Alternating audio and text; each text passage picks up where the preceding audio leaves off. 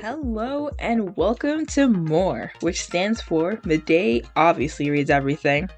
So, this is the podcast where I try my very best to finish the Hunger Games. As a self-proclaimed bookworm, it's kind of my duty. So join me and all of my guests as we try to read through the whole series. So sit back and relax as I do my best, my very, very, very best to read all of it. I hope I like it and I hope you like it too. So, let's begin.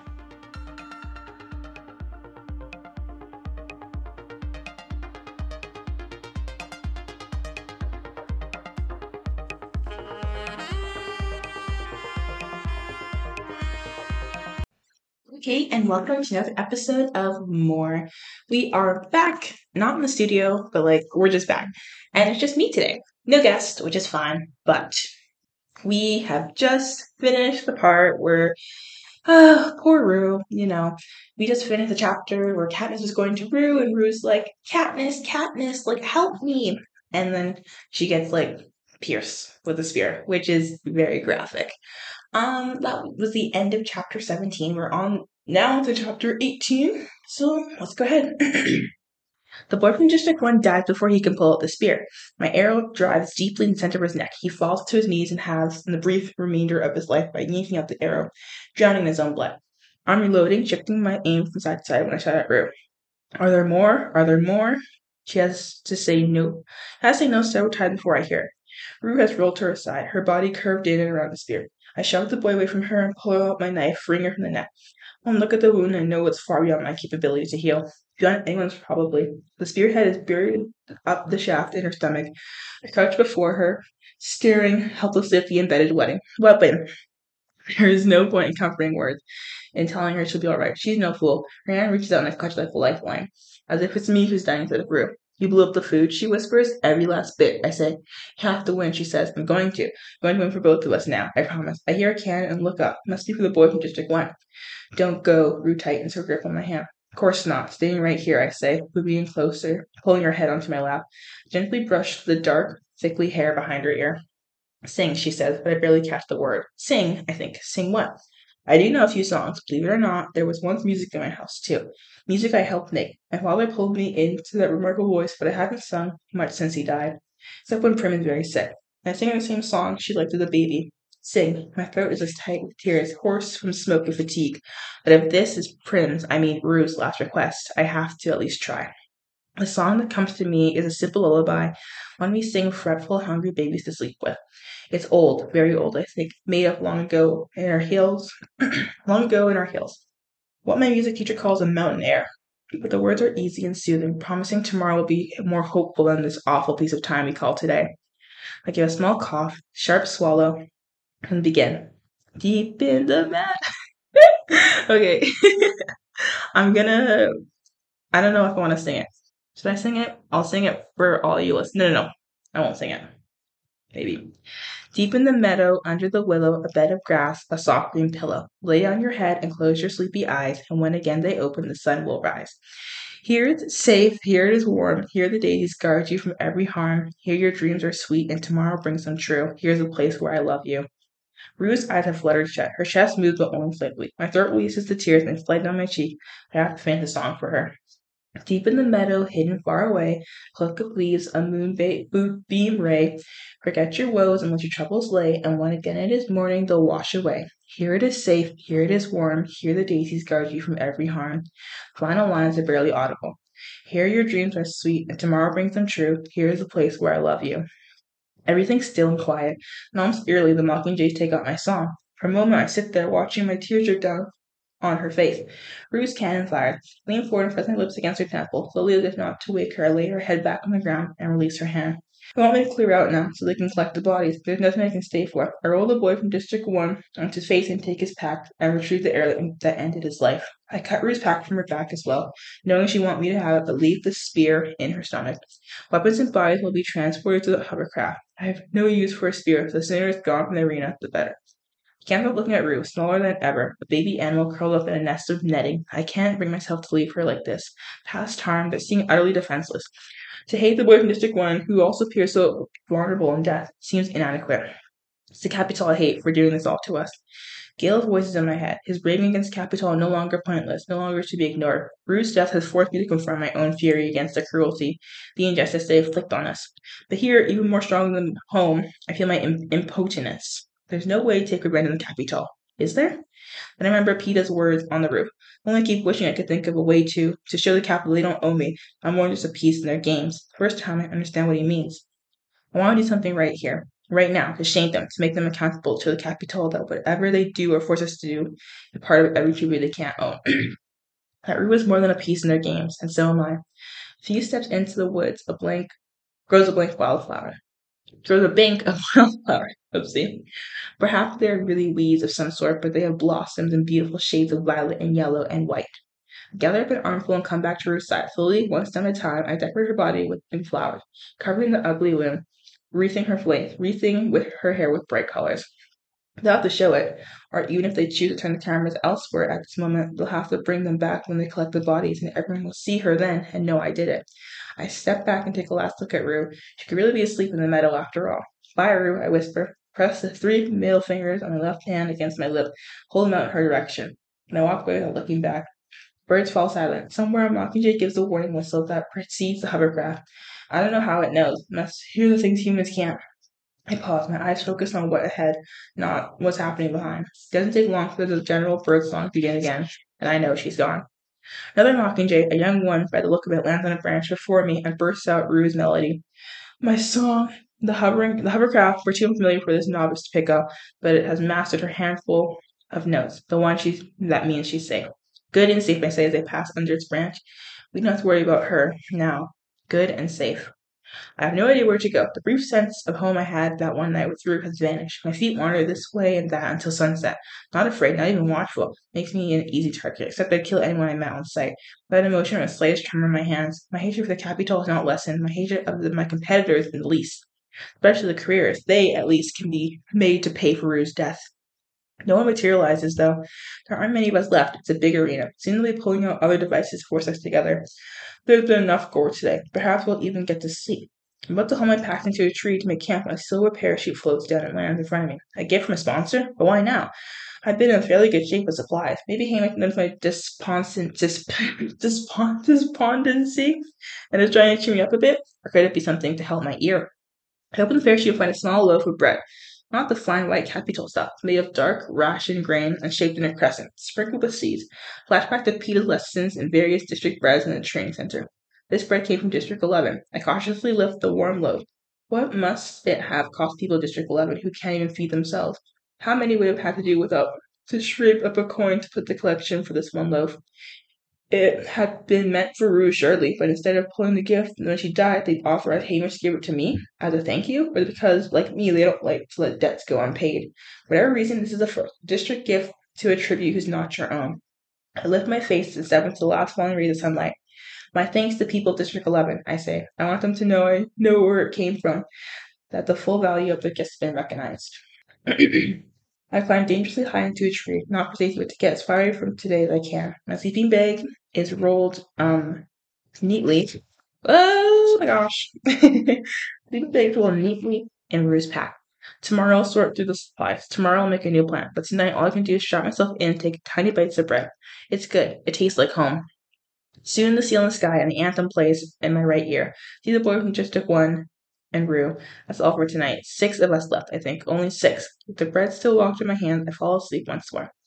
Sometimes when things are particularly bad, my brain will give me happy dreams. I visit my father in the woods, an hour of sunlight and cake with Prim. Tonight it sends me Rue, still decked in her flowers, perched in a high sea of trees, trying to teach me how to talk to the mockingjays. I see no sign of her wounds, no blood, just a bright, laughing girl. She sings songs I've never heard in a clearer, methodical voice. On and on, through the night, there's a drowsy in-between period where I can hear the last few strains of her music, although she's lost in the leaves. When I fully awaken, I'm momentarily comforted. I try to hold on to the peaceful feelings of the dream, but it quickly slips away, leaving me sadder and lonelier than ever. Heaviness infuses my whole body as if there's liquid lead in my veins. I've lost the will to do the simplest task, to do anything but I lie here, staring obliquely through the canopy of leaves. For several hours, I remain motionless. As usual, it's the thought of Prim's anxious face as she watches me on the screen back home that breaks me from my lethargy. I think it's like lethargic, but it's like lethargic-y. So it's like more than one lethargy. So she's more than one tired or something. I don't know. I give myself a series of simple commands to follow, like now you have to sit up, Katniss. Now you have to drink water, Katniss. I act on the orders with slow robotic motion. Now you have to sort the packs, Katniss. Ruth's pack holds my sleeping bag, her nearly empty water skin, a handful of nuts and roots, a bit of rabbit, her extra sock, and her slingshot. The boy from District 11 has several knives, 2 spare spearheads, a flashlight, a small pouch, a first aid kit, a full bottle of water, and a pack of dried up fruit. A pack of dried fruit! Out of all things I've chosen from, to me, this is a sign of extreme arrogance. Why bother to carry food when you have such a bounty in your back of camp? When you will kill your enemies so quickly they'll be home before they're hungry. I can only hope the other careers traveled so lightly that it came to food, and now they find themselves with nothing. Speaking of which, my own supply is running low. Finish off the loaf from District 11 and last of the rabbit. How quickly the food disappears. All I've left are roots, and nuts, the boys' dried fruits, and one strip of beef. Now you have to hunt, I tell myself, Katniss. I immediately consolidate supplies I want my pack. After I climb down the tree, I conceal the boy's knife and the spearheads in a pile of rocks, and no one else can use them. Off my bearings, what with the wandering I did yesterday evening, by trying to head back the general direction of the stream.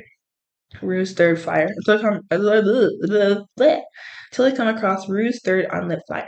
Shortly hereafter, I discover a flock of grooslings perched in the trees and take out 3 before they know what hit them. I turn to Rue's signal fire and start it up, not caring with excessive smoke. Where are you, Kato? I think as I roast the birds and Rue's roots. I'm waiting right here. Who knows where the careers are now? Either too hard to reach me, or too sure this is a trick, or, is it possible, too scared of me? Now I have the bow and arrows, of course. Kato saw me take them from the Glimmer's body. But I figured out, they put 2 and 2 together, yeah. Figured out I blew up the careers and killed their fellow, figured out I blew up the supplies and killed their fellow career. Possibly they think Thresh did. Wouldn't it be more likely to revenge Rue's death than I would, being from the same district? Not that he ever took any interest in her.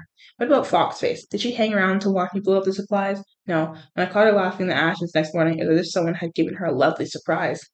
I don't think PETA had lit the signal fire. Kato's sure he's as good as dead. I myself wishing I could tell PETA about the flower they put on Rue, that I now understand what he was trying to say on the rooftop.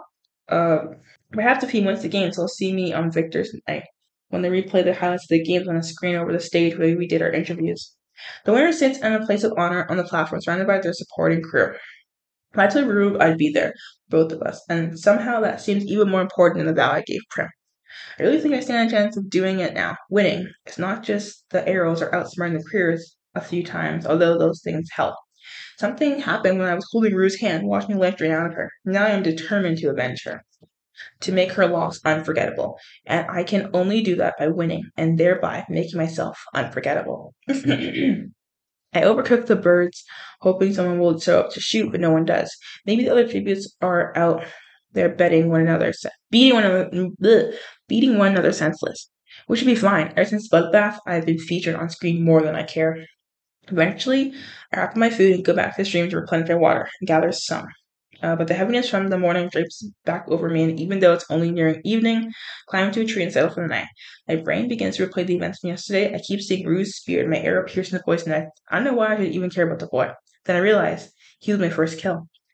Although other statistics they report to help people place their bets, every tribute has a list of killed. I guess technically I'd get credit for Glimmer and the girl from District 4 too.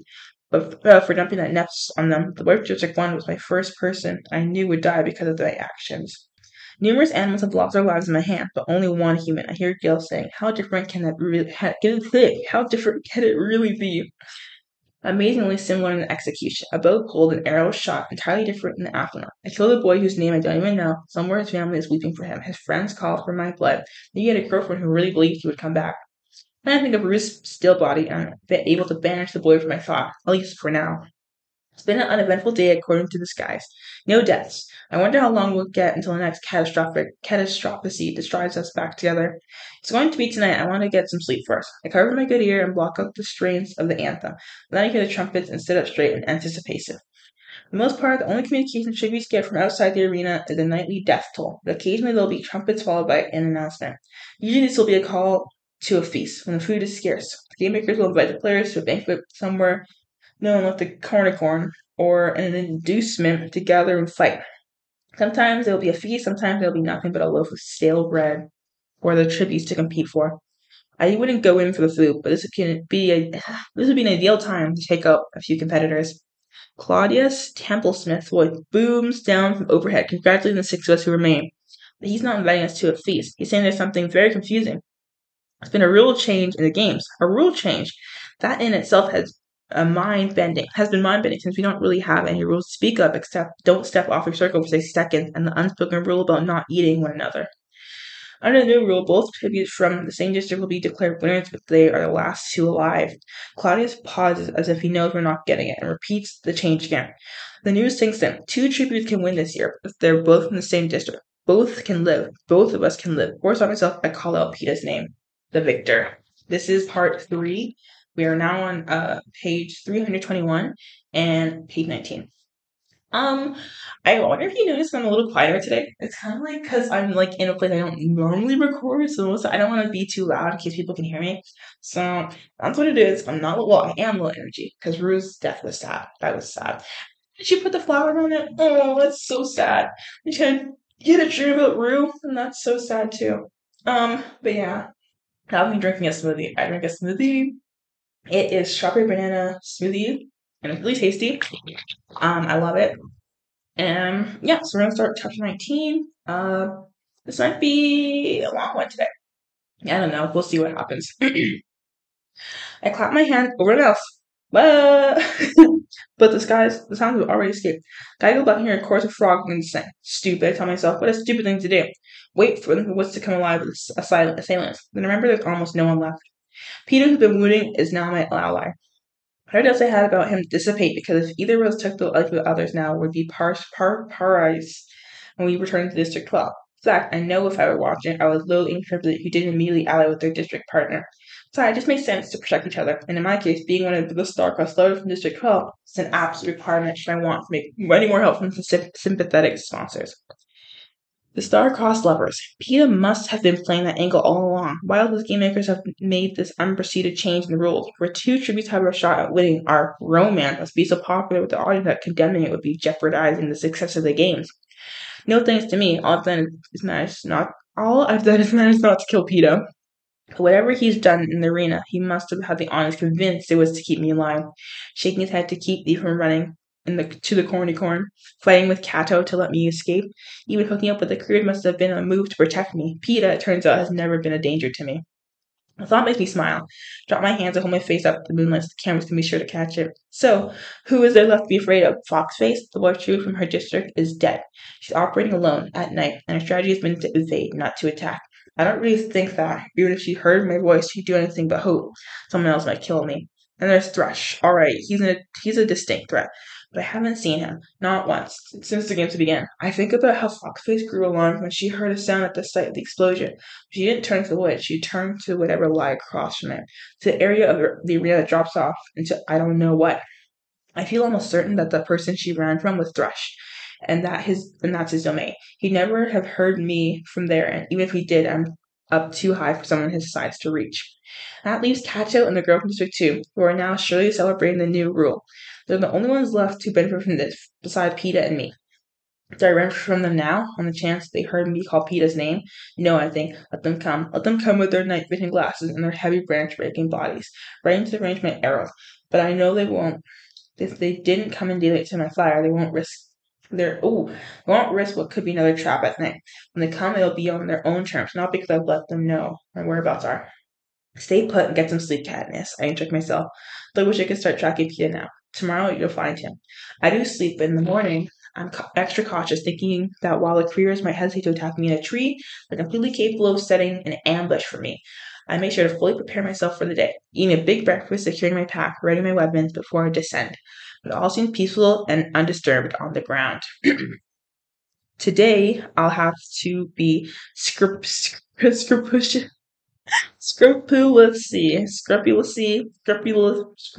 really careful. The careers will know I'm trying to locate Peeta. They may well want to wait until I do before they move in. If he's as badly wounded as Cato thinks, I'd be in the position of having to defend us both without any assistance. But if he's that incapacitated, how did he manage to stay alive? And how on earth will I find him? I try to think of anything Peeta ever said that might give me an indication to where he's hiding out. Nothing rings a bell. So I go back to the last moment I saw him sparkling in the sunset, yelling at me to run. Then Kato appeared and his sword drawn. After I was gone, he wounded Peta. How did Peta get away? Maybe he'd held out better against the Checker Jacker poison than Kato? Maybe that was the variable that allowed him to escape. But he'd have been stung too, so how far could he have gotten? Stabbed and filled with venom. And how he stayed alive all these days since. The wound and the stingers haven't killed him. Surely his thirst would have taken him by now. That's when I got my first clue on his whereabouts. He couldn't have survived without water. I know that from my first few days here. He must have hidden somewhere near a source, where there's a lake, so I find it an unlikely option since it's so close to Career's camp base. A few spring-fed pools, but you'd really be sitting duck at one of those. And the stream, the one that leads from the camp, Rue and I made all the way back near the lake and beyond. If he sunk at the stream, he could change his location and always be near water. He could walk in the current and erase tracks. He might even be able to get a fish or two. Well, it's a place to start anyway. To confuse my enemy's minds, I start a fire with plenty of green wood. Even if they think it's a ruse, I hope they decide I'm hidden somewhere nearby, while in reality I'll be tracking Peta. Sun burns off the morning haze almost immediately, and I can tell the day will be hotter than usual. The water is cool and pleasant on my bare feet as I head downstream. I'm tempted to call Peta's name as I go, but I decide against it. I will have to find him with my eyes and only one good ear, or he'll have to find me. But he'll know I'm looking. I'll be looking. But he'll know I'll be looking, right? He won't have so low an opinion of me as to think I'd ignore the new rule and keep to myself, would he? He's very hard to predict, which might be interesting under different circumstances, but at the moment only provides an extra obstacle. It doesn't take long to reach the spot where I peeled off to go to the Career's camp. There'd been no sight of Peta, but it doesn't surprise me. I've been up and down the stretch 3 times, the Tracker Jacker incident. If you were here nearby, I'd have some suspicion of it. I don't think she would. Because remember, Katniss, I know, when they were doing like the training, Peta was really good at camouflage.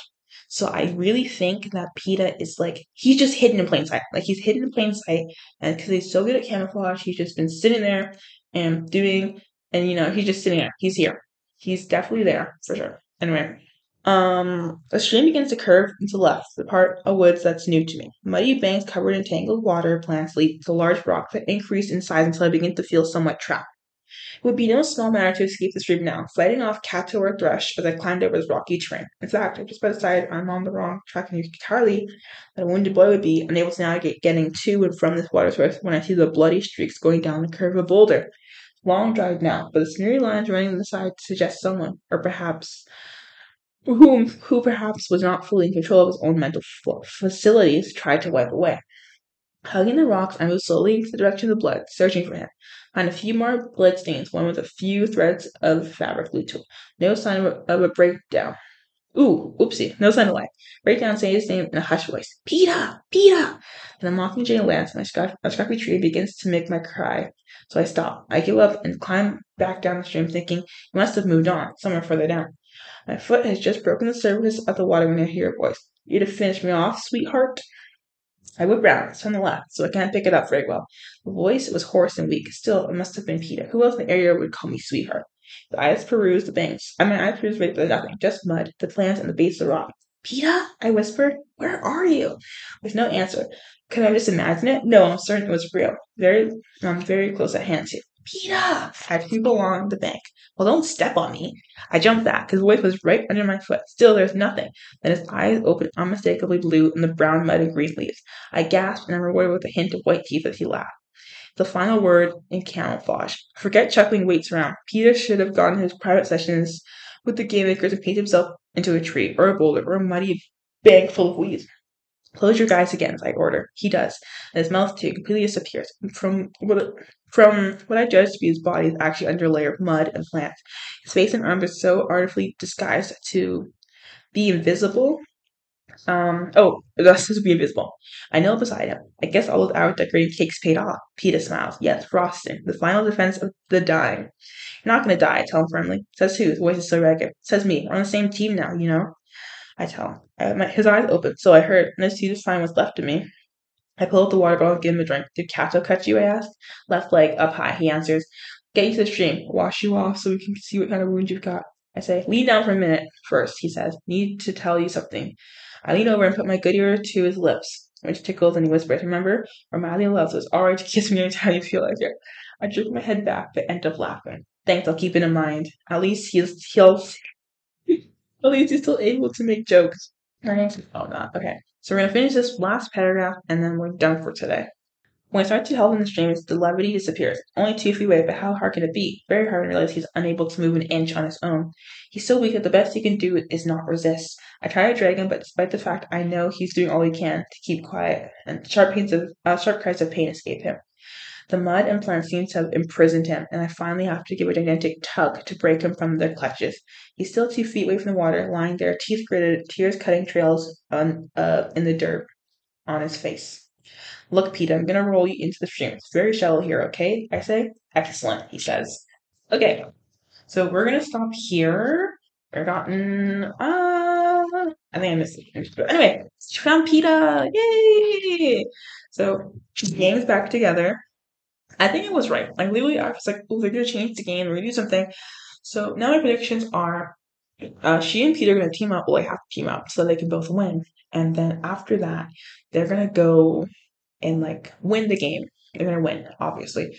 And then once they do, they're gonna like come back to something. They're gonna be like the new Hey Mitches. Like when they I think like next year they'll be like the new Hey Mitch. I think. That's what I think. Anyway, that's kind of what I'm thinking. But yeah, anyway, thank you for listening, and I'll see you again next time. Bye!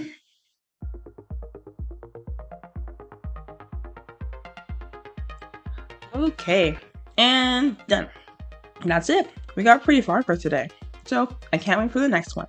And if I said something wrong, which let's be honest, I probably did, don't hesitate to point it out to me. Because honestly, if you can't laugh at yourself, who are you actually supposed to laugh at? Am I right? Okay, then I'll see you in the next one. Midday out.